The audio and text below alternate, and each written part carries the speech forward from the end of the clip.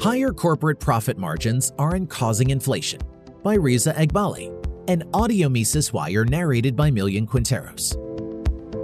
It is hard to ignore the headlines about U.S. corporate profit margins stabilizing at their highest level in decades. This information has provided plenty of ammunition for populist commentators and politicians who blame corporate greed for the sharp increase in post-COVID consumer prices and ignore the elephant in the room, which is more than a 40% increase in broad money supply after March of 2020, mostly due to central bank balance sheet expansion and the monetization of massive budget deficits. That is not to say corporate greed does not exist, but one should note that corporations were also greedy in 2015 when inflation was only 0.7%. Why have they been rapidly raising prices and expanding their profit margins only after COVID? I want to take you through a simple yet representative example that shows how inflation increases profit margins, and not the other way around. Consider a manufacturer of copper cookware that generates all its revenue from the sales of 10,000 copper pans each year. Each year, the manufacturer pays $1 million to buy the raw material and pay the labor required for manufacturing those 10,000 units, then sells each unit at $120. Which adds up to total sales of $1.2 million.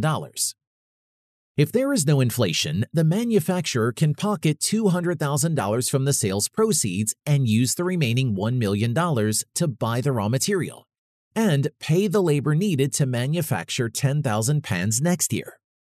This amounts to a 20% pre-tax profit margin. As long as the input costs do not rise, the manufacturer can do that year after year and keep its profit margin at 20%.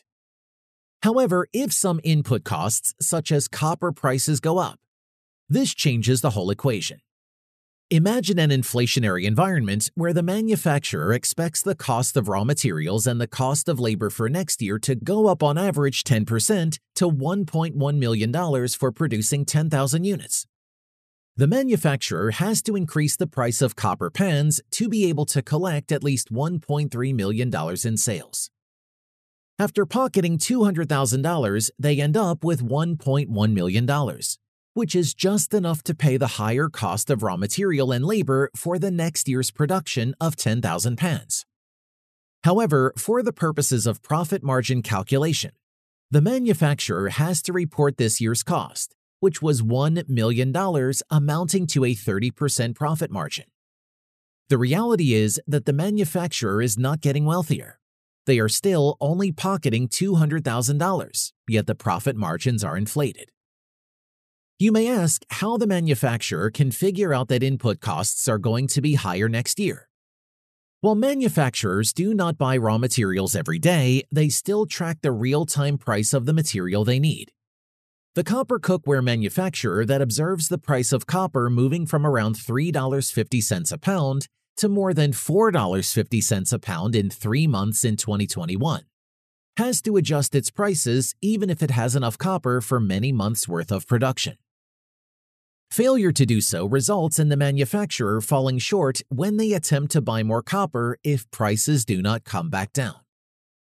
The forward-looking nature of decision-making by producers and manufacturers compels them to raise prices when they see a trend of rising input costs. Yet the profit margins are calculated using a backward-looking methodology. However, this is a transitory impact. As historical data suggests, a sharp rise in corporate profit margin is almost always followed by a sharp decline in those margins, when the lagging rise in costs catch up with the higher sales and the inevitable recession hits.